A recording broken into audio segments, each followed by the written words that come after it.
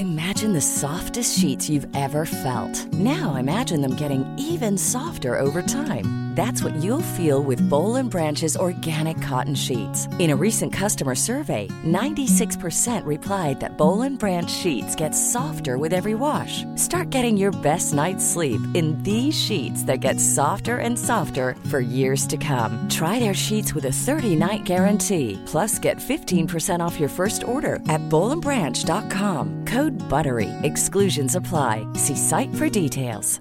When you're ready to pop the question, the last thing you want to do is second-guess the ring. At BlueNile.com, you can design a one-of-a-kind ring with the ease and convenience of shopping online. Choose your diamond and setting. When you find the one, you'll get it delivered right to your door. Go to BlueNile.com and use promo code LISTEN to get $50 off your purchase of $500 or more. That's code LISTEN at BlueNile.com for $50 off your purchase. BlueNile.com, code LISTEN. Hey, it's Danny Pellegrino from Everything Iconic.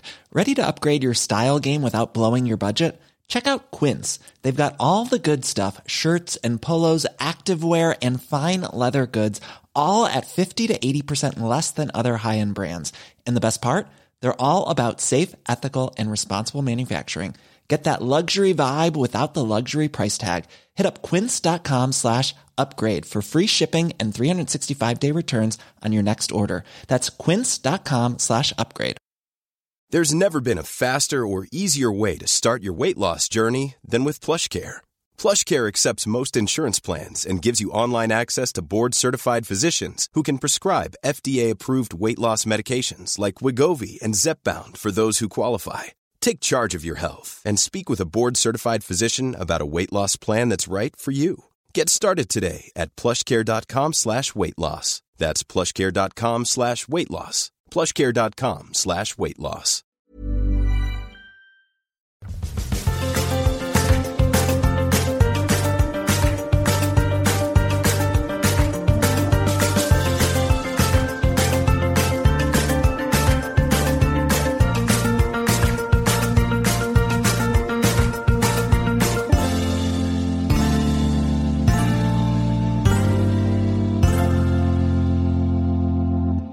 Välkommen hit, Oskar Palmbäck. Tack så mycket. Kul att vara här. För de lyssnarna som inte vet vem du är, vem är du, eller snarare vad jobbar du med? Och så? Nej, men jag är 32 år och jag jobbar på ett ställe som heter Ersta Vändpunkt, och det är ett ställe som riktar sig till anhöriga till missbrukare. Och där har jag jobbat, det är alltid svårt att säga hur länge jag har jobbat där, för det är tiden bara går, men jag tror att det är ungefär 5 år som jag har varit på plats. Och det hela kickade igång med att jag började jobba volontär där. Så. Och det grundar sig i att jag själv har en erfarenhet av att växt upp i en miljö med missbruk, båda mina föräldrar. Men jag tänkte ju inte i min ungdom att jag skulle börja jobba med det här direkt. Så det har blivit ett steg som kom senare i livet. När var du inne på att jobba med barn? Ja, exakt. Jag har jobbat med ungdomar och barn hela mitt yrkesamma liv. Liksom, om man säger så. Jag började jobba på en skola för att jag hade gått arbetslös i ett halvår. Och då var det någon som knackade på dörren och så sa de så här: du behöver ett jobb. Så helt fantastiskt. Jag vet inte om det händer idag. Men så sa jag så här: ja, fast jag har ju precis tagit studenten. De bara: ja, men det vore bra om du kom ut i arbetslivet. Det här var på Södermalm, så det är fantastiskt. Och så frågade han, vad vill du göra? Och bara den frågan, för en som har växt upp med att ha bättre koll på vad andra vill göra än en själv, så fick jag så här, lite chockande. Vad vill jag göra? Och då, men bagare vore kul, tänkte jag först. Och så var det svårt att hitta lärlingsplatser och så där. Men jag hade jobbat som tennistränare och med ungdomar, och där har så varit det skola till slut. Du är ju så bra med barn. Ja, men det var svårt i början utan liksom redskap och sånt där. Alltså veta hur man skulle möta barn och så. Ja, sådär. Men det jag kan säga från första gången jag började jobba med barn på det sättet, det var att jag drogs åt att upptäcka de här som kanske hade jobbet hemma. Och jag tror att det skedde ganska automatiskt, för att vi som har växt upp så här, nu säger jag inte liksom, men ganska generellt, att man har känselspröt utåt. Så att man har väldigt bra koll på hur andra mår och kan lukta sig till så här, här är det något, men vet inte vad, men ge mig lite tid så har jag koll. Liksom. Och så känns det, känns så här hemvant liksom. Ja, men det är en spegling av mig själv också. Ja, det där barnet leker som jag lekte när jag var liten typ. Vad kan det bero på? Och så här. Inte nödvändigtvis utåt, men kanske väldigt liksom, kanske lite hyperaktiv, svårt att sitta still och svårt att koncentrera sig och sådana här saker. Så, ja. Så då jobbade du med dem. Jobbade inte du med diagnos? Ja, men det var senare. För när jag jobbade min första tid i den här skolan så märkte jag att bara för att jag hade den här superkraften att kunna se hur barn mår liksom, så var det fortfarande så att jag behövde liksom, pedagogiska grunder för att faktiskt göra ett bra jobb. De skulle uppnå vissa kunskapsmål, men jag tyckte att det var viktigast att de kanske lekte och mådde bra, liksom, sådär, vilket jag fortfarande tycker är väldigt viktigt. Men sen så gick jag en utbildning då, på en folkhögskola, så att jag är fritidsledare i grunden. Sådär, att jobba med barn på deras fritid och under rastverksamhet och på läger och sådana där saker. Och fick mycket mer redskap, liksom, hur man kan jobba mer. Och därefter så hade jag en idé om, och det är lite kanske vi kan komma in på sen, just det här med prestation. Att jag hade en målsättning med att ingen grupp liksom ska vara främmande för mig, utan jag ska jobba med allt. Det var liksom, jag ska jobba med alla typer av människor. Så då började jag jobba med mycket lägerverksamhet för barn inom liksom funktionshinderområdet och liksom ute i förorten och även liksom i finare förort, alla typer av ungdomar. Och jag kunde väldigt tidigt se att det är samma, det finns samma typ av smärta hos de här barnen som har det jobbigt, liksom, bara att det är olika etiketter på dem. Men sen efter det så började jag jobba just inom det som hette då Asperger-området, liksom, och jobbade med det i 7 år. Fantastiskt. Så, ja, men det var en viktig grej. Att lära sig, eller liksom en utmaning hos mig också, att jag ska inte vara främmande för någon grupp. Liksom. Jag kommer från en finare förort i Stockholm, och i min uppväxt så såg man ju knappt någon som hade den typen av svårighet. Liksom. Men för mig var det viktigt att se alla. Men efter det så parallellt så började jag jobba då på Vändpunkten som volontär. Och för att knyta upp säcken varför jag är här, så tror jag att det handlar ganska mycket om att jag kan se en så tydlig känslighet utifrån ämnet prestation när det gäller de här barnen och de här ungdomarna vi träffar. Att, är det barnen som är utsatta då? Eller? Nej, men alltså, jag tror att barnen har fått ganska tidigt, ingen som har sagt så här, du ska vara högpresterande eller du ska vara briljant rent socialt för att funka i de här sammanhangen, utan det är någonting man lär sig ganska tidigt. Stress för dem är en oro för andra människor, liksom. En oro för sina föräldrar, alltså sådana som ska vara den trygga anknytningspunkten. När det sviktar så kommer en snabb oro och stress över att om inte de vuxna gör någonting, alltså det inte finns en befintlig föräldraroll här, då tar barnen den rollen. Alltså, det är de som är med, alltså de som har anhöriga. Ja, de som har anhöriga som dricker eller drogar. Ja. Så blir det så, okej, mamma eller pappa kommer inte att hämta mig. Och då har de väl antagligen inte hämtat min lilla syster heller. Ja, men då får jag gå och hämta dem på dagis. Alltså i väldigt ung ålder så tar man ett vuxenansvar. Man blir också väldigt bra på det. Säg att du är äldsta barnet och kanske har ramlat in i den rollen som är hjälterollen. Liksom, att man ska ta det här ansvaret för att få existera. Jag menar, du får ju beröm också. Så här, men det är väldigt mycket förtvivlan i det. Jo, visst, jag gör de här grejerna, men borde det inte vara min mamma eller pappa som gör de här sakerna? Liksom?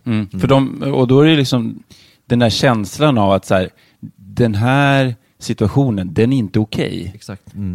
Den är, jag vet inte riktigt, den har ju barn liksom. Ja. Framförallt när de jämför med andra, sina kompisar. Jaha, jag behöver göra det här, för det förväntas av mig. Inte för att någon har sagt det, utan för att det funkar inte om inte jag gör det. Medan andra barn, de verkar ha det väldigt mycket lugnare. De sitter med varandra och pratar vid matbordet när de äter. Alltså sånt som jag får höra de här barnen berätta, att de känner sig ganska annorlunda och utanför liksom, vad som är normalt. Liksom. Men de är ju inte ensamma, och det är ju någonting de kan vända till en styrka också. Hur får de tag i er? Och hur kommer de till er? Alltså det ser väldigt olika ut, men oftast så handlar det om att en förälder, då, om vi pratar om barnen då, att en förälder kanske om det är 2 som är missbruk, så kanske det är en förälder som är nykter eller drogfri som förstår också att barnet behöver stöd. Så det är oftast via den personen det kommer, men det kan också vara via socialtjänst eller släktingar, vänner och så. Och vi brukar ju säga att det finns ju jag har jobbat mest med tonåringar egentligen, och där har vi ett stort motstånd av att komma.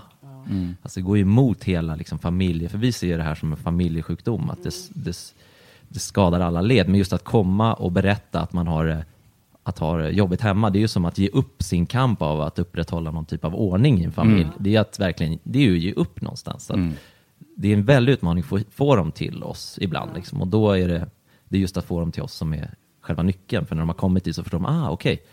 jag är inte så himla annorlunda. Det är inte så konstigt. Här är flera andra och som har samma problem. Och det brukar, apropå det här med axlar, att de åker ju ner lite liksom, efter ett tag. Och sen gång 3 när de kommer till oss, då är de inte längre dittvingade. Liksom. Och så slutar det med att vi får kasta ut dem för att liksom, de vill vara kvar. Liksom.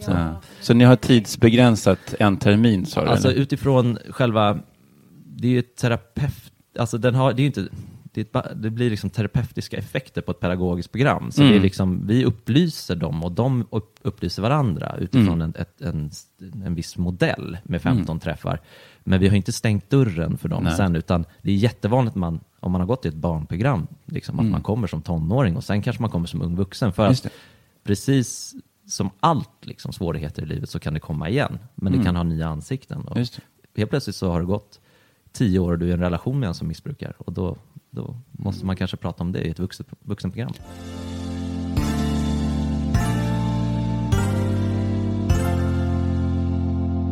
Jag har ju lyssnat lite på era tidigare avsnitt och sådär och hört att ni har pratat ganska om prestation på jobbet och så. Att det är det handlar om primärt här. Så jag kan ju se utifrån de unga vuxna, alltså 17-25 som vi träffar, som kommer till oss. Ofta är det väldigt, väldigt högpresterande, de duktiga barnen som kommer till oss. För att jag tror att det handlar om, jag har ingen forskning på det, men vi har pratat om det lite så här, att nu ska jag ut i vuxenlivet, jag kanske ska skaffa familj, nu måste jag fixa min skit liksom, för att det här ska funka. Ja, och det är ju så här, då får vi en del av gruppen. Vi kanske inte får rebellerna lika mycket, men vi får i alla fall de här ofta, att de kommer dit självvalt, otroligt motiverade och vill liksom ställa 100 kloka frågor och sådär liksom. Och sen så börjar de förstå att okej, det är okej att bara vara också. Det här jag kan ju lyssna på någon. Och jag liksom, så landar de lite i det. Och jag tror att också när man hamnar i den här, då när vuxenlivet kör igång, då blir det liksom, det blir flera komponenter. Först är man ju närmast sig själv, man behöver liksom klara av skolan. Och sen så det här, ja men det som du pratade om tidigare, ta hand om familjen och så. Men sen så blir det liksom ännu mer ansvar. Och om man då inte kan, låt säga att man är i en relation. Och sen så behöver man, och då fortsätter man ju ta det här överansvaret. För det är man bra på, det kan man. Exakt. Och då är det ju lätt, då blir det inte det här samma teamworket. Nej. Man kan liksom inte släppa taget om vissa bitar till den här andra personen. Utan då blir den här kontrollen, att man bygger sig en liten pyramid man sitter på, och då känner man att det är okej, så länge man har kontrollen. Men det blir mera och mer saker som man försöker hålla kontroll. Och då blir det ju, den här energin är ändlig liksom. Ja, och då det är ju de typen av, tror jag, personligheterna som har tendens att gå in i väggen. Absolut. Och då är det hjärtat liksom. Det är hjärtat som är för stort liksom, så att säga. Man är empatisk, man ser andras behov före sitt eget. Och då blir det så här att man hittar inte den här, vad får jag energin ifrån till mig? Utan man ger och ger. Men jag tror också att man är så van att fixa till det som är fel. Just det, fixa. Fixar. Och sen bara går man liksom fortsätter fixa hela sitt liv. Och då om man fixar man fixar sin familj och sitt jobb och liksom är på för många platser. Det är väl lite så, man har inte lärt sig, som ni säger, att släppa taget om det. Nej, men precis. Att vara liksom. Vara och bara, han får klara sig själv. Och känslan av att man räcker till bara att vara liksom. Ja, men verkligen. Och att vem är jag om jag inte presterar? Alltså vad finns kvar då? För att det vi jobbar med ganska mycket, det är att montera ner den här rustningen som kanske har varit alltså som man ska hedra för den har hållit en vid liv. Alla de här karaktärsdragen och alla liksom försvar som vi pratar om, som är livsavgörande för en människa som lever nära en med beroende. Men problemet är om man inte ifrågasätter den sen när krisen är borta, säg för en ung vuxen eller för någon som inte bor nära eller har en aktiv i sin närhet, så hämmar det alla ens relationer ganska mycket. Exakt, jag pratar om det som att men det är bra att du förtydligar. Ja, men det är bra. Jättebra. Men att du behöver kanske inte den här rustningen längre. Du kanske inte behöver gå in i rädsla i relationer. Du kanske kan gå in med öppenhet liksom. Även fast det krävs ju jättemycket träning. Så vi jobbar mycket med att försöka få den som kommer till oss att se sina beteenden eller se sina strategier och kanske ifrågasätta dem också så här. Men det är ju inte vi som gruppledare som säger det, utan det är oftast de får höra det av någon annan i grupp. Jag sa nej till min pappa på jul. Så här, va? Sa du nej? Ja, hur gick det? Och så blir det så här, det går. Ja. Så. Jag tror Intressant. att även människor som inte har missbrukare till föräldrar är behov av det här. För vi alla, även om man inte... För den här typen av människa som uppväxt med en missbrukare har ju de här karaktärsdragen enormt starkt. Jag tror att det är inbyggt i många av oss och vi lever liksom lite... Kanske skulle att man fick lära sig sånt här. Nej, det tror jag. Nej, men verkligen. Och allra helst medberoende. Vi pratar om det då, som är lite på tapeten och varit det mycket. Så som vi pratar om medberoende. Man behöver inte använda det ordet man inte vill. Men det är ett samlingsord för någonting som handlar om att man lägger sitt liv åt sidan för någon annan. Man går in, man är med i ett beroende då, om man säger så. Men i grunden så bottnar ju det i kärlek och empati för andra människor. Det är fina saker. Ja. Men när det gång på gång ger våld mot liksom vad som kanske hade varit bäst för en själv, när man liksom går över sig själv. Liksom. Men det finns ju fina saker i en empati, liksom, såklart. Liksom. Och det är den här, liksom, jag tjatar lite om så här balans. Att det här är ju, som du sa, det var bra, så här, det här är superstyrkor. Liksom. Och att låta dem vara det, men också använda superstyrkan till sig själv. Ja. För man har en enorm talang, alltså man har en fallenhet för empati. Ja. Och den fallenheten till empati behöver man liksom rikta mot sig själv. Och det här är ju det är inte lätt, det är det verkligen inte. Men att få hjälp med det kan ju bli en vändning i livet. Ja, men absolut. Men man är ju så van att rikta sin uppmärksamhet bara utåt. När det kan jag tänka mig att det blir så när en sjuka blir frisk eller när du har släppt den.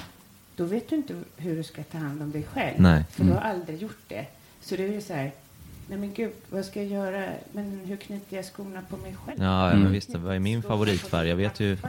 Ja, men visst. Ja. Jag gillar... Ja, men verkligen. Vänta, jag gillar blått. Ja, då är det ju bra. Alltså, det är nog många med jobbet också. Ja. Det är ett bra exempel också. Ja, men jag kan tänka också som med de jag träffar, alltså prestation eller jobb. Det är ju svårt, för gruppen är ju, alltså gruppen anhöriga till missbrukare är ju inte homogen. Den ser ganska olika ut, alltså vilken typ av profil du har, om man säger så. Antingen kan det vara en otroligt högpresterande, du kan också vara någon som drar sig undan väldigt mycket för att inte belasta familjen och inte vara ett problem. Alltså den blir det tysta barnet. Tapetblomman liksom. Och sen så har vi den här hjälterollen då som jag nämnde, som alltid finns oftast liksom. Och den kan växa. Ja, det så behöver det inte vara, men det är oftast det vi säger att så här, och är det ett äldre syskon som sen flyttar hemifrån i en familj med fler barn, då tar någon annan hjälterollen för att den behövs finnas i en familjestruktur. Men också clownen, jag tänker på den som alltid ska vara socialt briljant och det värsta som finns är att gå in i ett rum när någon är sur, och då måste man börja jobba med sina knep för att få liksom, glädje. Tystnad liksom. Tystnad är jobbigt för en clown. Och sen har vi den här rebellen då som genom att rikta uppmärksamhet om att han är problemet tar bort fokus från det riktiga problemet i en familj. Så alla presterar, men de gör det på olika sätt. Vilket jag tycker är... Och man är inte i sin roll, försöker vi prata mycket om. Att den kan man montera ner. Men det finns många saker som är bra hos alla roller. Liksom. Vad fantastiskt jobb du har. Ja, men det är otroligt fint att komma till en arbetsplats där det liksom, inom situationstecken är dukat bord. För att när jag jobbat inom skolan, då har det tagit flera år innan jag ser ett barn verkligen så bra som jag ser dem på vändpunkten. De är ju där och de vet varför de är där. Första frågan vi ställer till vem som helst som kommer, oavsett om du är vuxen eller inte, det är: vem i din närhet är det som dricker eller drogar? Och det kan vara första gången de får frågan. Men bara det är en otrolig öppnare liksom. Kan de svara, alltså, jag tänker så här, förnekelsen kan ju vara ganska stor. Ja, absolut. Men... Är det alla som svarar på den liksom direkt? Sådär, nej, det ska jag inte säga, men absolut en majoritet. Absolut, så jag tror också att kampen kanske slutar där lite. Eller kampen just för stunden i alla fall. Ja. Liksom. Men sen så är det ju här det här är som en, ska man säga, en start på någonting mer. Precis. Förhoppningsvis. Att de kommer till oss och sen så tror ju vi säger ju att det här är jättebra, att ni har gjort det otroligt starkt, att ni har gått igenom det här programmet och att ni har jobbat hårt med er själva. Men det finns ju mycket mer att göra kanske, och då så presenterar vi andra sätt också. Vad är det för sätt? Nej, men det finns ju många självhjälpsgrupper där ute som inte kostar och som man kan gå till varje dag. Och sen så finns det ju fortsatt liksom, stöd hos oss också. Så jag kände där, så vad hände sen? Att det finns någonting. Ja, men det är vi jätteviktigt. gör det verkligen. Och vi i våra träffar så bjuder vi in de organisationerna också som får berätta. Hur kan de fortsätta? Tappar ni många eller hur känns det? Alltså just Vändpunkten, Ersta Vändpunkten har ju en besökare liksom. Det är många besökare som återkommer till oss i alla fall för de vet att vi finns. Och så vissa går vidare i andra liksom, program och så. Men framförallt så brukar vi säga att ni har kommit hit och att ni har genomfört det här. Just att genomföra något start i stopp är också något intressant för gruppen. Att fullfölja någonting. Och att göra dem uppmärksamma om att ni har faktiskt gjort det. Och det är en stolthet i det. Så den sista gången vi träffas är ju lite utav liksom så här, det är ritualer då. Då kör vi ju en ljusceremoni och de får medaljer och det är liksom önskeringar och det är liksom pampigt och fint liksom. Vad är prestation för dig då? Alltså jag berättade lite kort om att jag själv har den här uppväxten och sådär. Utifrån det så kan jag säga att i grunden ganska konflikträdd. Och det har gjort att jag hellre har varit 100% liksom, än att lämna 80% och så att det finns 20% som kan ifrågasättas. Så att jag har alltid liksom försökt att göra rent hus så att jag inte får komma in i någon typ av diskussion om att jag inte gjort rätt. Liksom. Känner jag igen. Och det har gjort att jag har presterat rätt hårt. Jag har ju förmåga att gå på så fort. Det är en sak som jag har lärt mig. Men jag är snabb i allting. Jag vet, men vad betyder det? Ja, du vet det. Nej, men då gör ju jag en del fel. Jag kan tänka dig då att vara som du. Att känna så här, jag avskyr verkligen att göra fel. Jag avskyr. Alltså, Hey, it's Danny Pellegrino from Everything Iconic. Ready to upgrade your style game without blowing your budget? Check out Quince. They've got all the good stuff, shirts and polos, activewear, and fine leather goods, all at 50 to 80% less than other high-end brands. And the best part? They're all about safe, ethical, and responsible manufacturing. Get that luxury vibe without the luxury price tag. Hit up quince.com/upgrade for free shipping and 365-day returns on your next order. That's quince.com/upgrade. Millions of people have lost weight with personalized plans from Noom. Like Evan, who can't stand salads and still lost 50 pounds. Salads generally for most people are the easy button, right? For me, that wasn't an option. I never really was a salad guy. That's just not who I am. But Noom worked for me. Get your personalized plan today at Noom.com.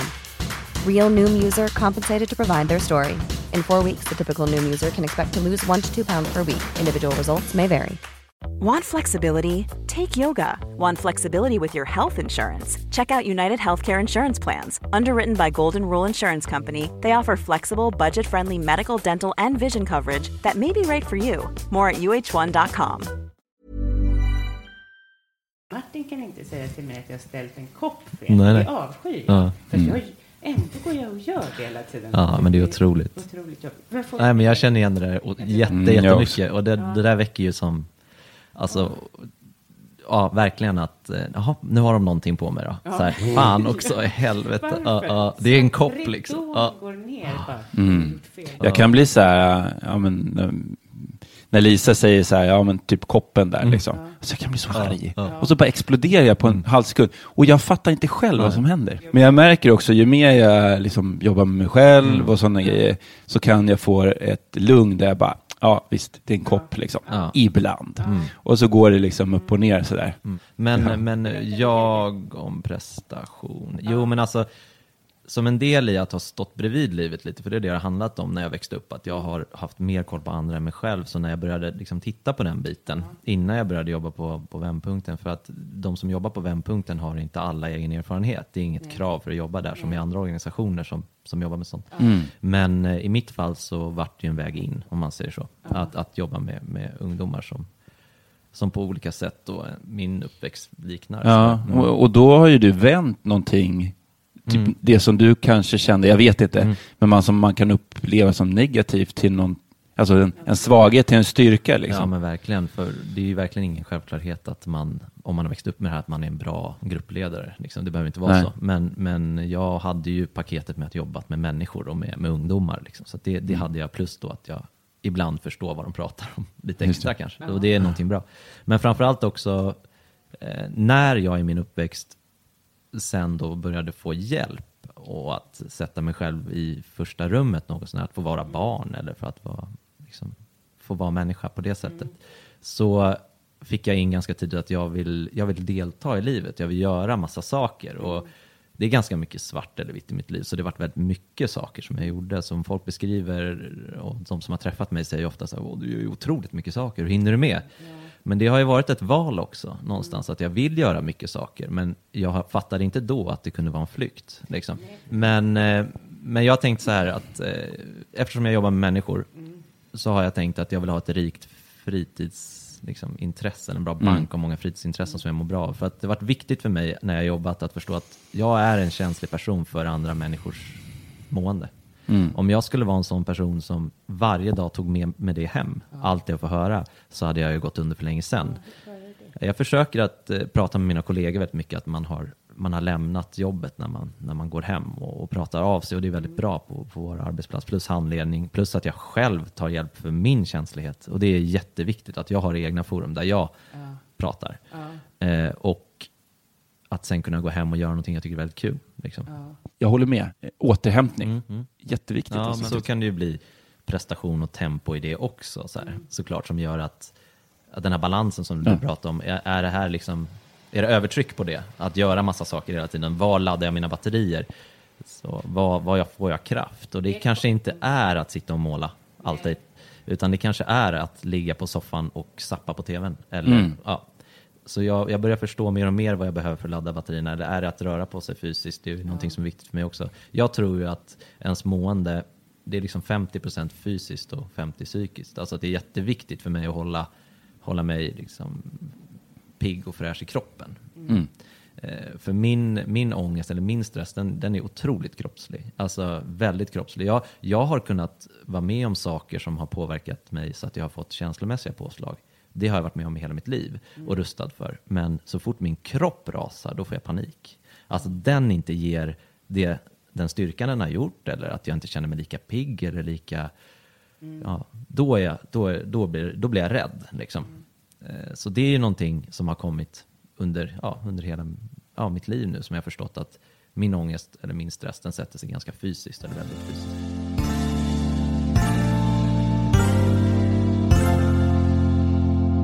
Vi kan backa bandet, vi gör det. Vi börjar med att när första gången jag gick till vårdcentralen, det var typ dagen efter jag började jobba heltid första gången, när jag skulle bli vuxen på riktigt, även fast jag hade varit vuxen sedan väldigt många år, men just att ta ett vuxenjobb liksom. Så dagen efter det så fick jag hjärtklappning. Det var liksom första dagen på jobbet. Då började mitt hjärta slå. Men framförallt så kunde jag inte ta djupa andetag. Alltså djupandning. Alltså det blev ytandning. Och jag hade haft det jättebra med andningen. Liksom. Men du märkte att du hade en konstig andning? Ja. Då? Ja, dagen efter, alltså första dagen på jobbet. Då bara, okej, jag kan inte andas. Det här är ju skitosoft. Jag måste kolla upp hur man andas. Så då gick jag till vårdcentralen. Och det här är liksom, kan det vara 15 år sedan. Men då gick jag dit och så fick jag göra sån här in- och utandning i något rör. Det är inget fel på dig. Det här är ju, du har ju perfekt andning. Så det är nog ångest. Jag bara, är det ångest? Okej, ja visst. Men du kan få en sån här, inhalat, eller en sån här man har astma-grej. För jag trodde det var astma. Om det hjälper dig. Liksom, så här. Men jag förstod ju sen att jag kan andas. Liksom. Men det var den första grejen. Sen några år senare... Men du fick liksom det här med, de bara, det är ångest. Gå hem. Ja, men typ så här, har du hjälp, har du stöd? Har du någon att prata med? De frågorna ställdes. Liksom, men det är ingenting de erbjöd. Jag tror att jag ändå sa att jag hade stöd. Liksom, och så där. Ja, just det. Men kunde inte förstå att det satte sig så mycket i min kropp. Och det kom mycket efter med allting jag varit med om. Och så det landade senare. Men sen nästa gång jag kom till... Alltså jag har alltid gått dit och trott att jag var dödssjuk. Om man kan börja med det. Att jag alltid trott att det är över. Liksom. Så nästa gång jag gick dit, då var det för hjärtat. Att det slog sådana hårda dubbelslag. Och att den slog så jävla otakt och hårt. Och så tänkte jag så här, jaha, nu är det över. Men så fick jag göra något sånt där test EKG och cykla och de bara, du är ju perfekta liksom, världen. Och jag presterar ju även där inne kan jag säga. Det var något fixa hjärtat så det slog bra då också. Det var, men skoja, jag försökte slå ner alla rekord där i något litet rum med en liten cykel. Och sen så var det en sån här brits med papper som låg på britsen. För att liksom, det är många som ligger där per dag. Och jag bara la mig på den här britsen och det bara fastnade i ryggen för jag är svettig. Jag bara gled runt där inne med en massa sladdar på mig och försökte slå någon typ av rekord där inne. Men då sa de bara, jag vill sätta frisk i pannan på dig, sa läkaren. Jag vill sätta frisk i pannan på dig, rent kroppsligt. Alltså dina värden är jättebra. Men däremot så pratade han en timme med mig om stress. Och han gjorde det utifrån att den här läkaren kom från norra Sverige. Han jobbade liksom extra på den här avdelningen för att de behövde folk. Och han bara, alltså det är 1 av 10 som är sjuka. Vad är det här för ställe? Liksom, alla kom över här. Har du tid en timme så ska vi prata om stress. Och det var så otroligt häftigt. Det hände jättemycket med mig i det samtalet. En läkare som pratade om stress. För han var ju mer så här, vad fan är det här? Det är 1 av 10 som kommer hit som har något. Alla är ju liksom... Och det här var ju i stan, i Stockholm. Ja, så återigen när jag trodde jag var dödssjuk så var det visat sig att det var stress och ångest. Jag fick prata ett tag där och det kändes bra, jag gick vidare. Och sen nu för ett tag sedan så var det nästa steg av mina kroppsliga symptom som kom. Och då handlade det mycket om yrsel, alltså svimfärdig och så här. Men då trodde jag ju också att det var någonting. Så då gick jag dit och så fick jag höra igen. Jag har reflekterat över det här nu, liksom, senare det här året och förstått att okej, om jag backar bandet så sätter det sig min kropp väldigt hårt. Liksom. Och det triggar min rädsla. Det är jätteläskigt. Och sen försökte jag utifrån jobbet. Är det här jobbet? För att jag kan se var jag får stresspåslag någonstans. Och ofta är det i relationer till andra. Det är där det blir. Om någon mår dåligt och känner att jag måste göra någonting. Så det kommer kompisar, relationer, liksom, familjen. Ja. Men det var inte jobbet. Så det var ju ändå någonting. Och det säger jag inte i förnekelse här. Att det inte var jobbet för att jag vill fortsätta prestera där. Utan jag har gått ner i tid. Jag har ett bra schema som är väldigt... Liksom, jag har arbetsuppgifter som jag trivs med. Så det är inte jobbet. Och det känns ju skönt. Det är andra saker för mig som ger stress och påslag. Liksom. Ja, men just att, eller det pratar vi ihop om, att kan det vara den här lilla pojken helt enkelt som har haft det lite för mycket som liten. Så uppväxten. Lär man sig ta hand om andra och lär sig liksom jobba på rätt hårt för att klara sig. Och att man gör ja, absolut. Och för mig handlar det om jag tar av mig liksom ersta rocken nu, för nu blir det ju någonting som är mer för mig.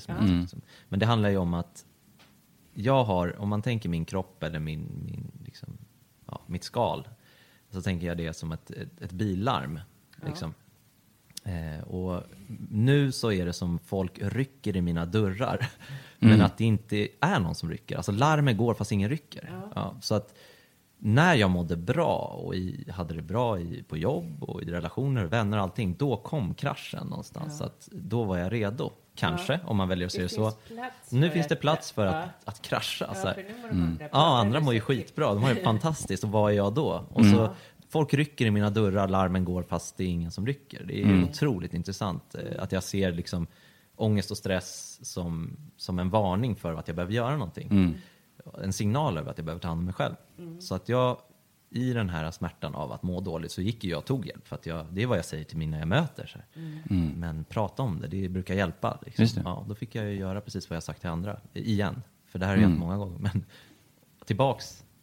Men det är liksom, det är intressant att säga att det igen och igen.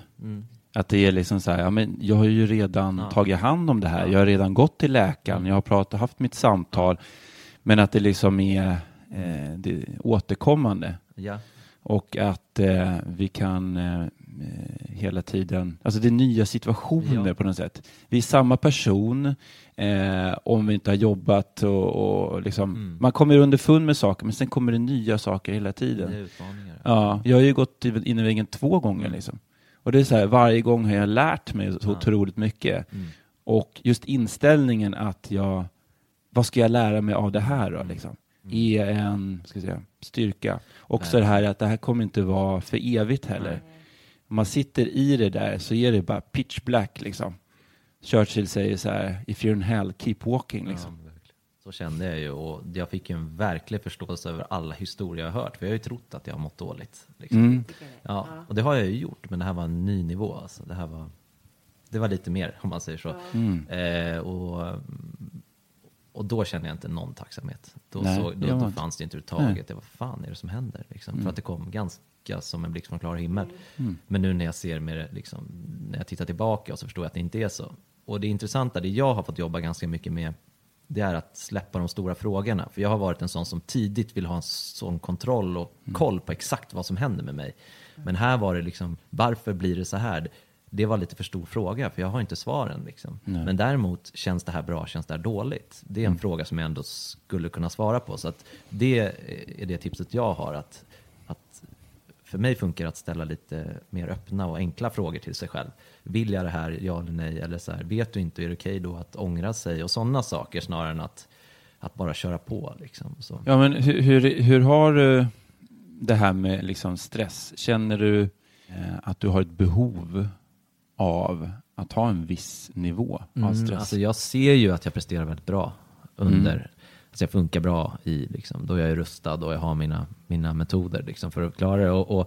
Men jag läser in väldigt mycket, till exempel i text. Att om jag läser ett mejl så kan jag tolka det som att det är kritik mot mig. Så här, du har inte gjort det här bra. För att på något sätt så har jag ju de här försvarsmekanismerna jag har, eller de här försvaren, de är grundade i att det har varit kaos också. Jag har ju varit utsatt för saker som har krävt att jag haft mina försvar. Men jag behöver inte ha dem när jag får ett mejl från min kollega. Alltså så här.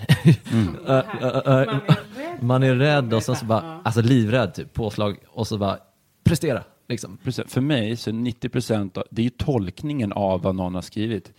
I allmänhet på en arbetsplats eller liksom, och det känner jag ju liksom, så är det inga elakheter. Men på en arbetsplats när det är prestige, det är stress, det ska gå snabbt. Det är mycket pengar inblandat, det är liksom förväntningar och det är mina förväntningar på andras förväntningar. Och då blir det liksom en spiral, vilket gör att jag läser vilken text som helst och bara tolkar det som läser Bibeln liksom. Nu är det dags. Så här, nu får du sparken. Ja, men verkligen. Jag tänker just det här för egen del då, utifrån allt det här när det handlar om krav, prestation och så kring till exempel sociala medier eller vad det må vara. För mig har det varit, tror jag att det är ganska viktigt att jag är rätt bra på att se vad som är bra eller dåligt för mig ibland. Alltså jag förstår ju att Instagram är ju inte det bästa, men jag är också ganska snabb med att helkroppsscanna mig varje morgon och nästan vad det ska bli för dag. Och det har varit ganska negativt sätt hittills. Typ att okej, jag känner det här och då ska hela min dag vara så här. Så det jag behöver börja jobba mer med, det är så att jag kan faktiskt må lite dåligt på morgonen, men det kan bli bättre när dagen går någonstans. Och det är lite samma sak med Instagram eller vad det må vara. Att, så här, att försöka inte ta så himla hårt på allt det jag gör. Att allt ska liksom granskas så hårt. Bara för att det hotar ju också det att jag visar vem jag är någonstans. Liksom. Min sponsor sa till mig, han var så här, när jag är på noja precis sådär, liksom, vad alla ska tycka och så bara, han bara, du ska bara veta hur mycket folk skiter i dig. Men verkligen. Och jag bara, axlarna bara, jag bara föll ihop och bara, tack. Så bra sagt. Just för att man är i mitten av universum liksom, så här. Har du tips på någon som vi ska intervjua? Gud vad intressant. Jag tycker att det vore intressant att lyssna på någon ung människa. Nu säger jag. Ja, verkligen. Någon som är kanske i gymnasietid, något sånt. Och prata utifrån skolprestation och kraven på ungdomar. För att jag tror att det ligger till grunden för vad de sen tar med sig upp. Eller jag är övertygad om det. Men det är häftigt när man träffar dem och pratar med dem. Då blir det ju som en katapult tillbaks i tiden. Så att det som händer i ett sånt möte är att man får se sig själv hur man var och mycket kommer till liv. Och så tänker man så här kanske, eller som jag gör, att jag vill inte vara tonåring igen. För att det är så mycket som händer. Ja. Och det är en häftig resa att ta del av när den faktiskt händer också. Häftigt. Ja, vi tycker att du är en hjälte som jobbar med det du gör. Det är imponerande. Och tack snälla. Det har varit helt underbart att ha dig här. Ja, det var jättekul att vara här och fint att bli tillfrågad. Ja, tack.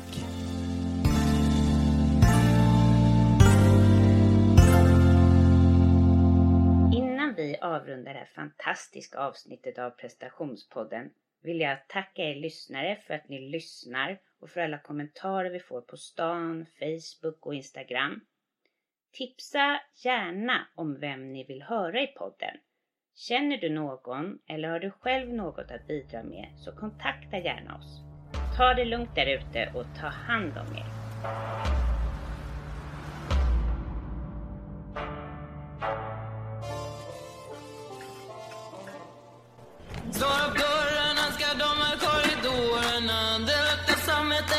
kaffet och stashat från 2003 är en tredjedel av livet. Som gick också in i väggen, jag fick täcka upp. Blev mera timmar, älskling, jag blir sen igen. Jag lovar det blir bättre sen. Jag ser en annan dag, jag ropade från taken. Jag ser en annan dag, ser att vi kan bli. Kan sättas för det här, det är på riktigt skillnaden. Det här är riktigt, jag är ingen maskin. Sitter med dig, du är nervös i de ögonen. Du ser inte ut som siffran i mitt Excel-dokument. Du är för mycket kött och blod. Bär dig i huvudet långt efter att jag kommit hem. Ingenstans att lämna av dig. Jag är väl för vek inuti. Jag borde varit maskin. Jag ser en annan dag, jag ropar ifrån tagen. Jag ser en annan dag, ser att vi kan bli. Kan sättas för det här, det är på riktigt skillnaden. Det här är riktigt, jag är ingen maskin.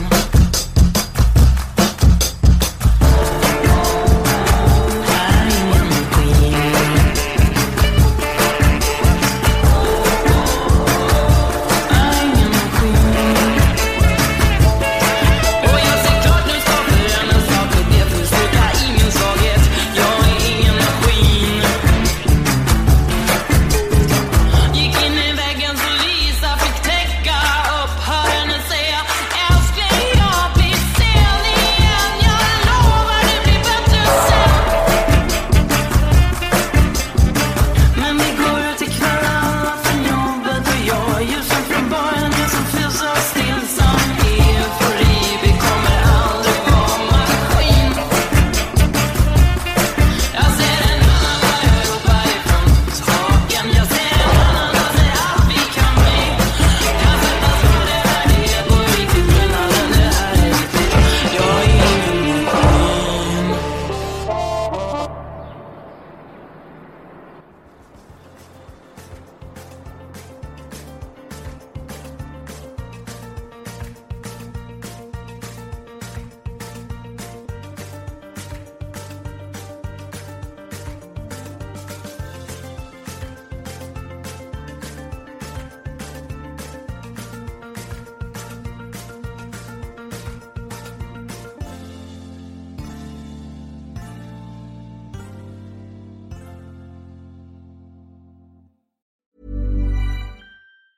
Even on a budget, quality is non-negotiable. That's why Quince is the place to score high-end essentials at 50 to 80% less than similar brands. Get your hands on buttery soft cashmere sweaters from just $60, Italian leather jackets, and so much more. And the best part about Quince, they exclusively partner with factories committed to safe, ethical, and responsible manufacturing. Elevate your style without the elevated price tag with Quince. Go to quince.com/upgrade for free shipping and 365-day returns. Normally, being a little extra can be a bit much, but when it comes to healthcare, it pays to be extra. And United Healthcare makes it easy with Health Protector Guard fixed indemnity insurance plans. Underwritten by Golden Rule Insurance Company, they supplement your primary plan, helping you manage out-of-pocket costs without the usual requirements and restrictions like deductibles and enrollment periods. So when it comes to covering your medical bills, you can feel good about being a little extra. Visit uh1.com to find the Health Protector Guard plan for you.